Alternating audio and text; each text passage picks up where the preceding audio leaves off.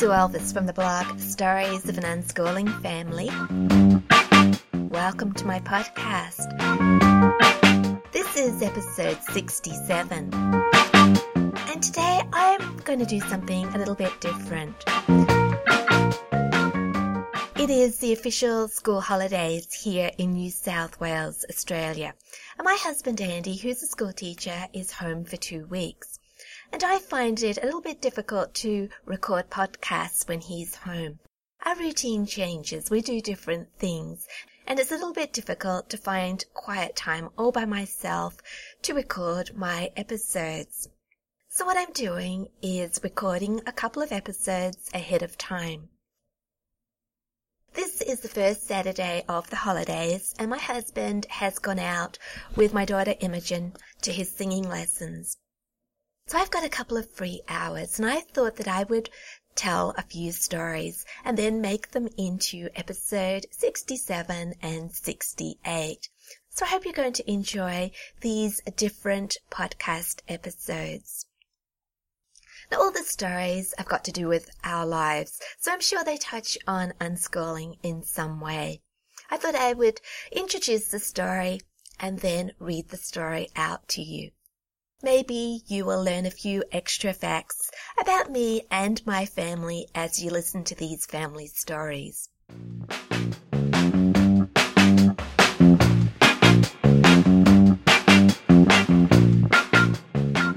The first story that I'd like to tell you is called Locked Out, Locked In, and Lies. Usually I tell you stories about my children who are not little anymore. Sometimes I go back and I share memories of times when life was a little bit more hectic, but my youngest daughter is 12 years old, so life around here is quite civilized.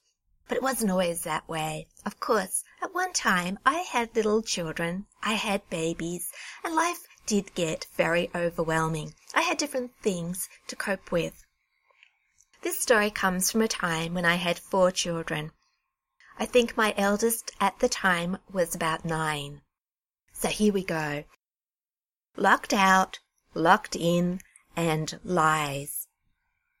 Hurry, hurry, time to go, I yelled as I herded my 3 oldest children through the front door.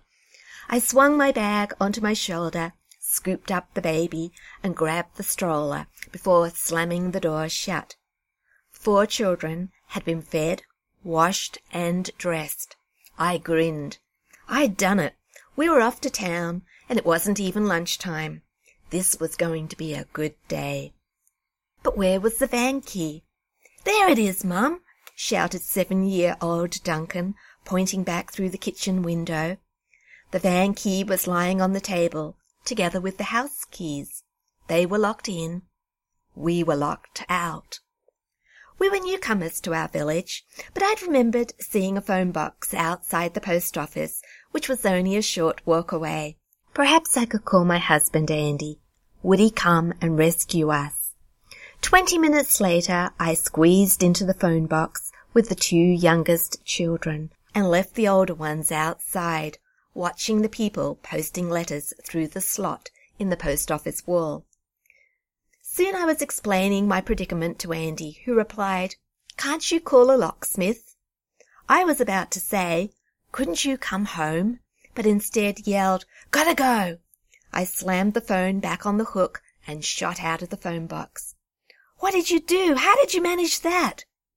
One of Duncan's arms had disappeared inside the rectangular posting slot in the post office wall. He was leaning at an odd angle. "I can't get my arm out." His right arm was well and truly locked inside the box.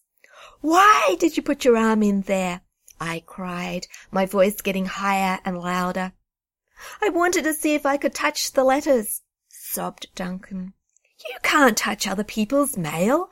People will think you're trying to steal the letters." I looked around. Was anyone watching? What was I to do?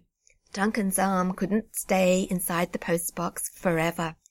I decided to go into the post office and beg for help.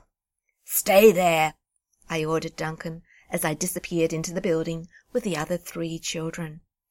"My son's got his arm stuck in the post box," I confessed to the postmaster. He didn't waste words. He headed straight outside to have a look. The next moment he was on the phone to the rescue squad. "They're coming at once," he reassured me. "They'll soon have your son free." Minutes later we could hear a siren blaring its way to the village. A huge rescue truck screeched to a halt outside the post office.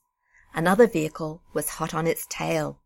Oh no, the local TV crew were following along behind, hoping for a good story. I could just see it. Caught in the act.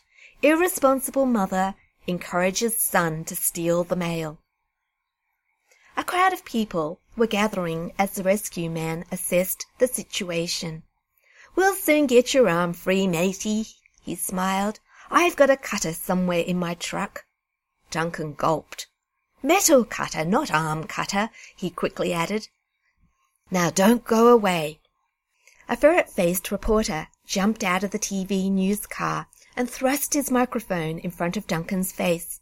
"Why did you put your arm in the post box?" "I wanted to see if I could touch the letters." "Did your mother let you put your arm in the box?" "What? She wasn't with you? You were all alone? Unsupervised?" Duncan sniffed and nodded. "Why did you want to touch the letters? Did you want to take them? Were you stealing them?" "Out of the way, metal cutters coming through," ordered the rescue man, breaking up the interview. We all stood to one side as he attacked the post box with his huge steel cutters. Crunch! Crunch! Would we have to pay for a new box? I didn't care. My son was free. The news reporter had one more question for Duncan. "Would you like to say anything to your rescuer?" Duncan shook his head. "Not really," came the reply. "We'd like to say thank you, wouldn't we, Duncan?" I shot my son a dagger look and smiled at our rescuer and prayed the reporter would go away. I was feeling rather worn out. Our rescue hero grinned and said, "You're welcome. Never rescued anyone from a postbox before. This will make a great story." It was a great story, wasn't it? All right, I confess, I lied. That's not the way it happened at all. The postmaster didn't call the rescue squad. The local news team didn't arrive on the scene. That story only happened in my imagination as I stood outside the post office, wondering how on earth we were going to get Duncan's arm free. This is what really happened. I went into the post office. The postmaster was standing behind the counter, and I said to him, "I'm really sorry. I don't know what possessed my son. He's got his arm stuck in the post box, and I don't know what to do." The postmaster went outside to assess the situation.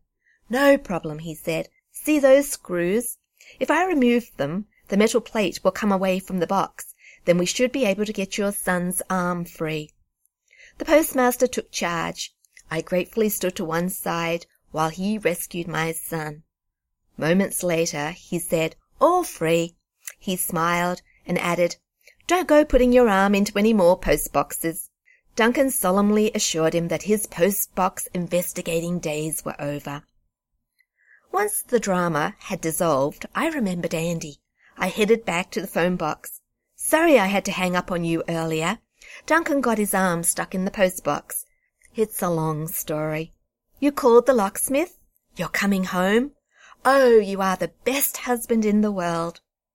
An hour or so later, Andy and the locksmith arrived at our house at the same time. 2 minutes later, we were back inside our home. Of course, Andy wanted to hear the full story. "You wanted to see if you could touch the letters?" he asked Duncan. "And could you?" "No," said Duncan, his face dropping. All that, and his fingers hadn't touched a single envelope. Isn't it good to know that once you pop a letter into an Australia Post mailbox, it's safe. No one can twist their arm through the slot and steal it. Not even a 7-year-old boy. I really must go and thank Australia Post. That story brings back lots of memories of living with a curious little boy.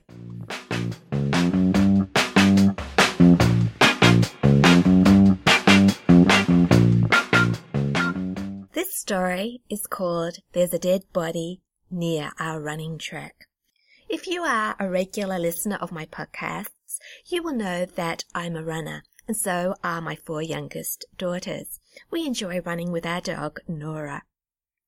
Just down the road from where we live, about 200 meters away, is a park, and surrounding the park is a huge area of bush. And through the bush there are a number of bush tracks, and we like to run along these tracks. We have our loops that we like to do. On to the story. There's a dead body near our running track. Someone has died close to the bush track where we run. We can smell the body. It's beginning to rot. As I race between the trees, my nose wrinkles. What a foul odour. Someone in our street is a murderer, I think. Or maybe someone in our street is a victim. Or both could be true. I run through the danger zone, out into fresher air, but the smell hits me again on my next lap along the track. I bet those loud shots we heard on New Year's Eve weren't all fireworks. Someone had a gun. Yes, a big gun. Someone shot the victim, and no one suspects a thing. The murderer thinks he has got away with his deadly crime. He's probably sitting at home with his feet up, feeling secure.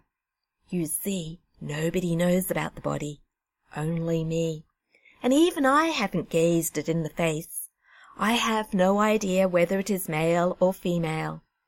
I don't really want to find out. I much prefer to keep on running. I am running well. I can't afford to break my rhythm. You see, I am on target for a record distance.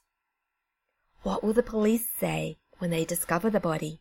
I ask myself on my 3rd lap through the crime scene. Will they discover I knew about the body first?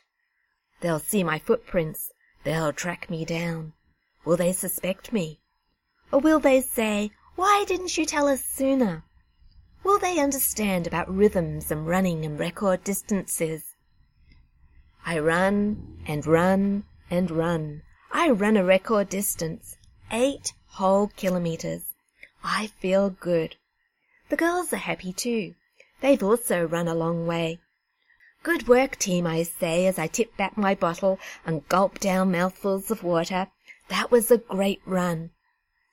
Pity about the dead body, says Sophie. Yes, what an awful smell, says Gemma Rose. I had to run faster along that part of the track, says Imogen. Dead body? You know about the dead body too, I ask. How could anyone miss it? Asks Charlotte. What a stink. So the dead body is no longer my secret. 5 of us know about it. It's there in the bush, alongside the track where we run. We wish it was somewhere else. It smells awful. It's interrupting our rhythm. It's spoiling our runs. What should we do? Perhaps we ought to tell someone about it after all. The police might come and take it away. But what if they rope off the crime scene, draw a dead body shape around the victim, and insist everyone stay far away? We won't be able to run along our track. It will be out of bounds. No, that would never do. What are you thinking about, Mum? Asks Sophie as we stroll back home. The dead body. We look at each other and we giggle. What do you think the smell really is? Asked Gemma Rose. A plant with smelly flowers? No, this smell is far too big for that. Someone has dumped something under the trees? Like a dead body. We giggle again. No, like garbage. We could investigate, have a look around, Imogen suggests. But that would mean stopping, breaking our rhythm. No, we couldn't do that. So we still have no idea what's making that terrible smell in our beautiful bush. But it's not a dead body. Oh, no. We wouldn't joke about a real dead body. That would be terrible. Funny the things we imagine as we run through the bush. We did actually go back a day or so later, and we went scouting around to see if we could find the source of that smell, and we couldn't find anything. So we still don't know what was making that awful smell in our beautiful bush.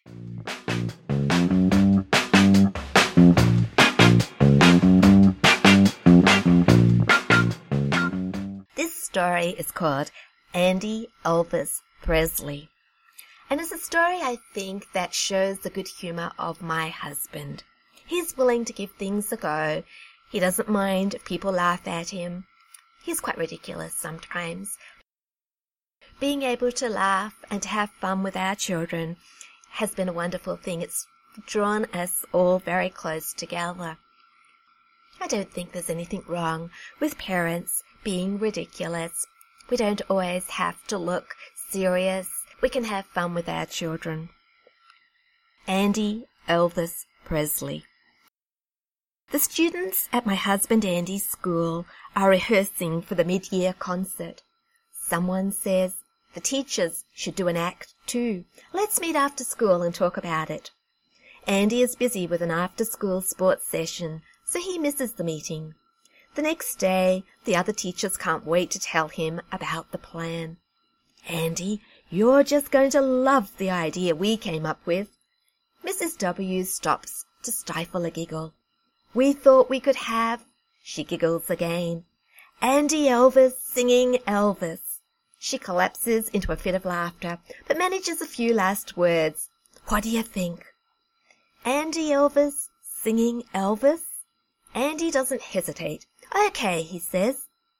Okay? What? You mean you'll do it? Yes. So Andy comes home and announces the news to us. I'm going to wear an Elvis costume, and I'll sing blue suede shoes.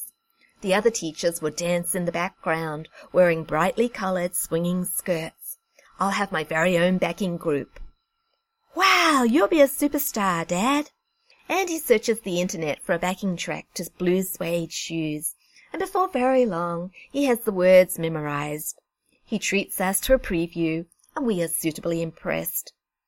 Then one day at school, Andy announces, I've been practicing singing the Elvis song. Singing? You're going to sing? We only expected you to mime along with a recording. The other teachers are surprised. Andy looks scornful. Mime? No, if I'm going to be Elvis, I'm going to do it properly. I'm going to sing. You can sing? Yes. Can you sing a verse for us? What? Here? Now? So Andy stands in the doorway of the classroom, grabs his imaginary microphone, curls his lip, and opens his mouth. 1 for the money, 2 for the show. Everyone's mouths drop open in astonishment. You can sing! Of course he can. You sound like Elvis. Of course he does. Andy grins. He has amazed everyone. A few days later, Andy drives to the hire shop to pick up his costume. He is given a voluminous sapphire blue shirt studded with fake jewels. It has a zippered opening. Will it cover your chest? There are huge matching blue flared trousers. Will they stay up? He has a wide leather belt, dripping with chains. It looks like you won't need the belt extension. There is a chunky gold chain to wear around his neck, and massive dark sunglasses to hide behind. No one will even know it's you. Finally, a black wig, complete with sideburns. You'll have hair for the first time in years.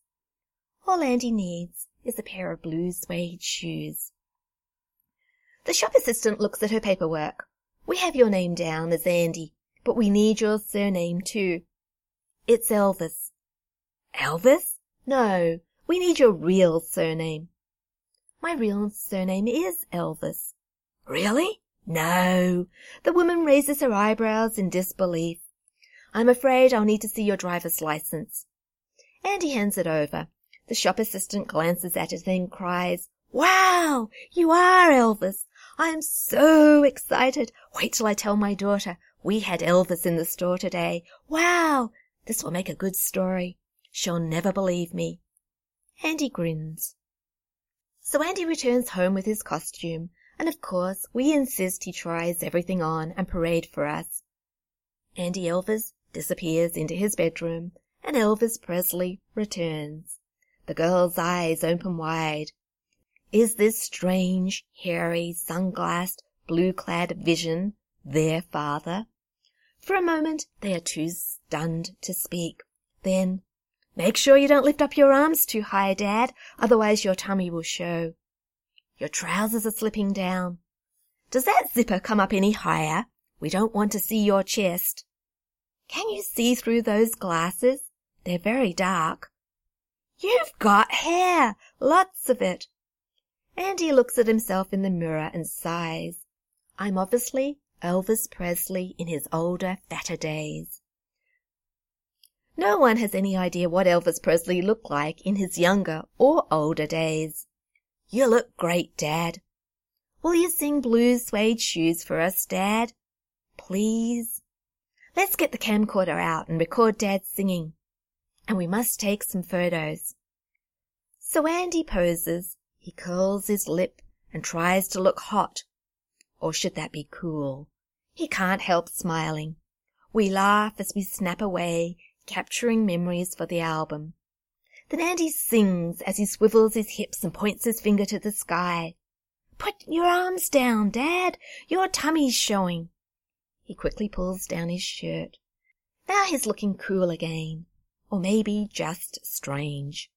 But he sounds magnificent. He is Andy Elvis no longer. He's Elvis Presley.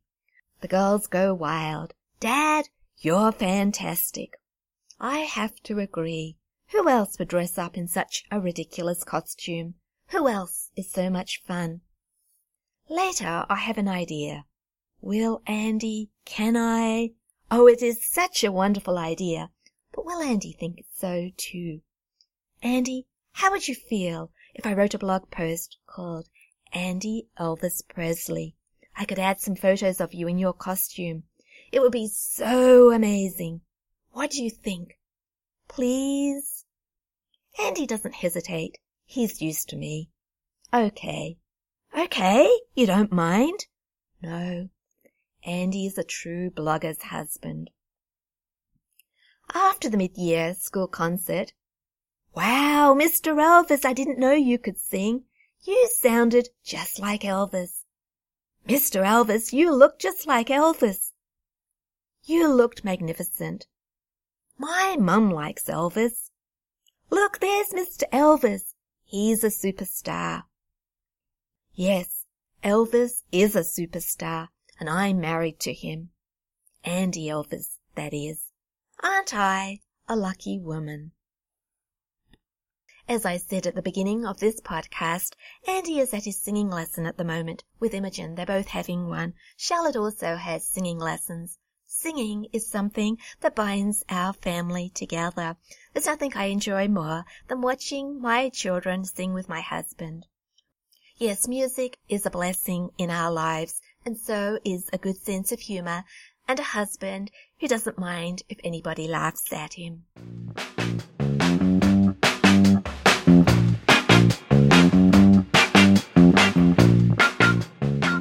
My final story for today is called A Doctor's Waiting Room Education. I wrote this story when Gemma Rose was 7 years old. It's always an interesting experience going out in public with an opinionated child who talks very loudly. I'm sure all mothers know what I'm talking about. People around you start listening, and they're quite amused sometimes by what our children say. And what do mothers do? Do we try and keep our children quiet, or do we join in and not worry? It's also a story about how we can learn unexpected things at unexpected times. We can learn a lot just by sitting in a doctor's waiting room. A doctor's waiting room education. We are sitting in the doctor's waiting room. In the corner, a TV is blaring. Sound and images come hurtling towards us. It's impossible to ignore them, and soon we are staring at the screen, watching the morning show. "What's that for, Mum?" asked Gemma Rose, pointing at a machine on the television screen. "Hair removal." "Hair removal?" "You use it to get rid of unwanted hair, like—" "If you had hairy legs," I whisper. Hairy legs? Gemma Rose shouts. She screws up her face in disgust, and then remembers something. We have a lot of unwanted hair at home. The cats leave it everywhere. For a moment I sit there thinking about the electrolysis hair removal machine and our long-haired cats. Would it work? Surely they'd complain. My wicked lips start to curl into a smile as I imagine 3 bald cats.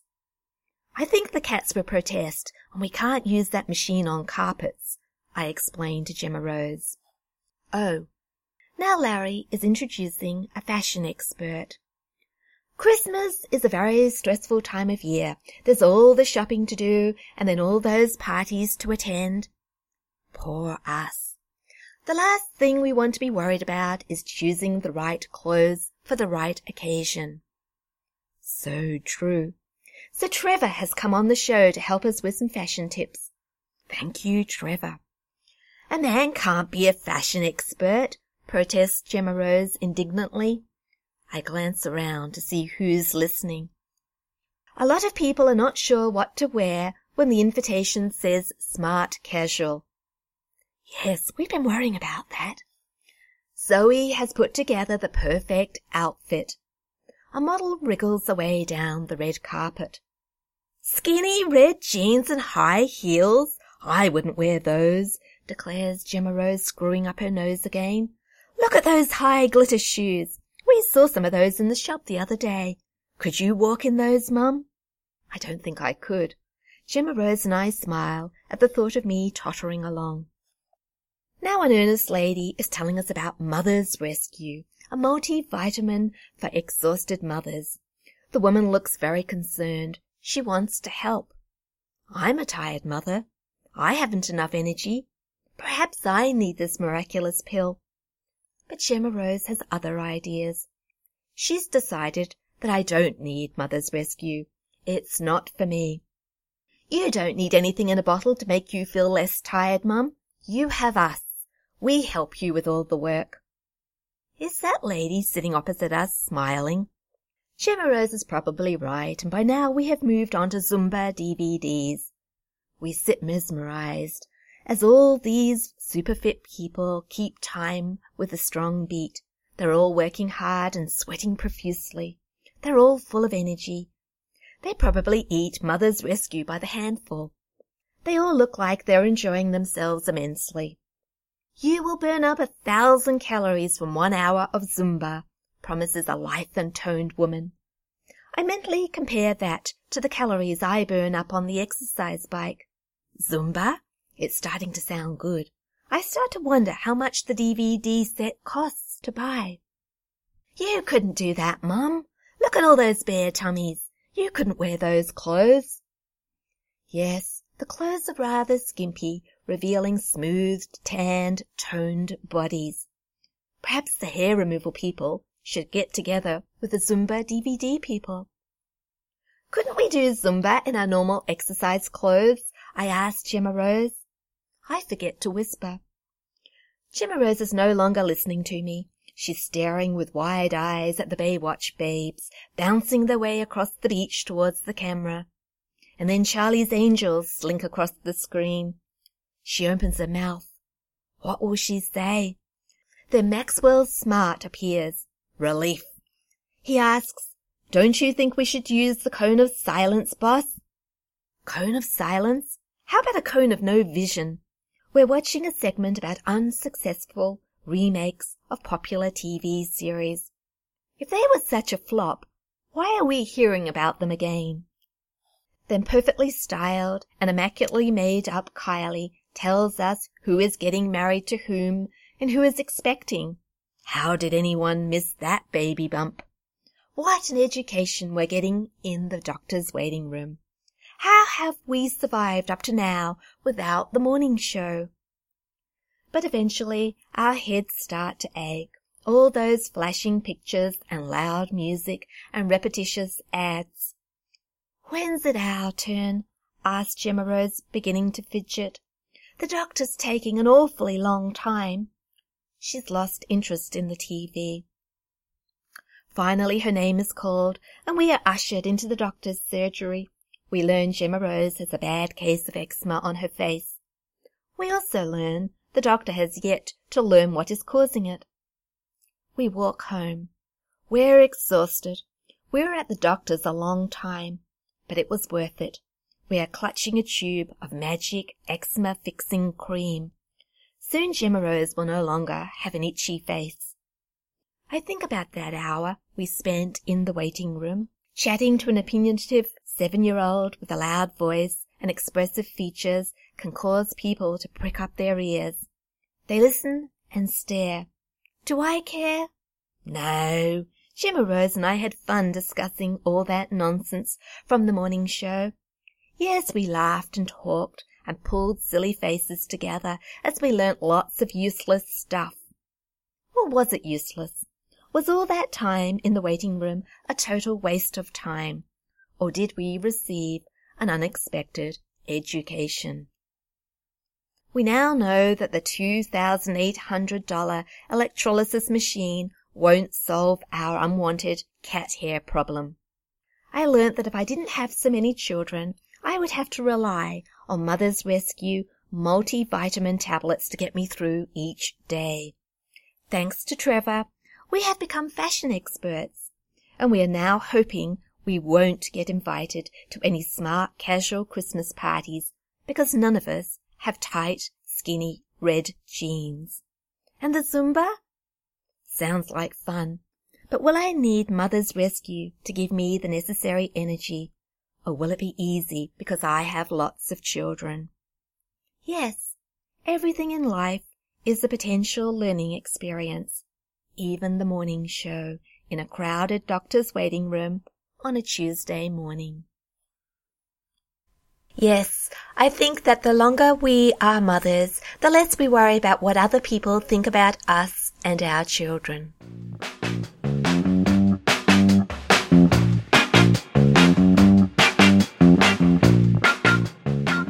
So I hope you have enjoyed this episode of my podcast. I hope you have liked the stories that I have told you. You can find those stories and a whole lot more on my blogs, Stories of an Unschooling Family and Out of My Catholic Mind. Yeah, I took a few stories from that blog, which you probably haven't heard before, or at least I hope so. If you would like to read the originals of those stories, I'll put the links in the show notes for this episode on my blog, Stories of an Unschooling Family. You can find me all around the internet on iTunes, Podbean, Pinterest, Instagram, Facebook. I have a personal timeline and a few people do follow me there. If you would like to write a review for this podcast, you can do that on iTunes. And if you'd like to leave me a comment about this episode or anything else, perhaps you would just like to stop by and say hello, please feel welcome to go over to my blog, Stories of an Unschooling Family. You can also find me on Amazon. I haven't mentioned my children's novel for quite some time. It's called The Angels of Abbey Creek. The other day, as we were driving to town, we were discussing a particularly interesting person that we know. And I said, perhaps that person would make a great character for a novel. And Imogen said, I wonder if anybody will ever put us into a novel. While I was thinking about that, Imogen then came back with, oh yeah, wait, somebody already has. It did take me another couple of seconds to realize that the person who had put our family into a novel was me. Yes, my novel, The Angels of Abbey Creek, contained quite a few of our family's stories. They're not all perfectly true. Some of them I've modified slightly, given them different endings. But many of the stories in my book started life as family stories. So if you are interested in reading my book, you can find that, as I said, on Amazon. I hope everybody has a wonderful week. I'd just like to thank you for listening to this episode, listening to my stories, and I hope that I'll be back next week with episode 68, which will be another story episode. So until then, trust, respect, and love unconditionally.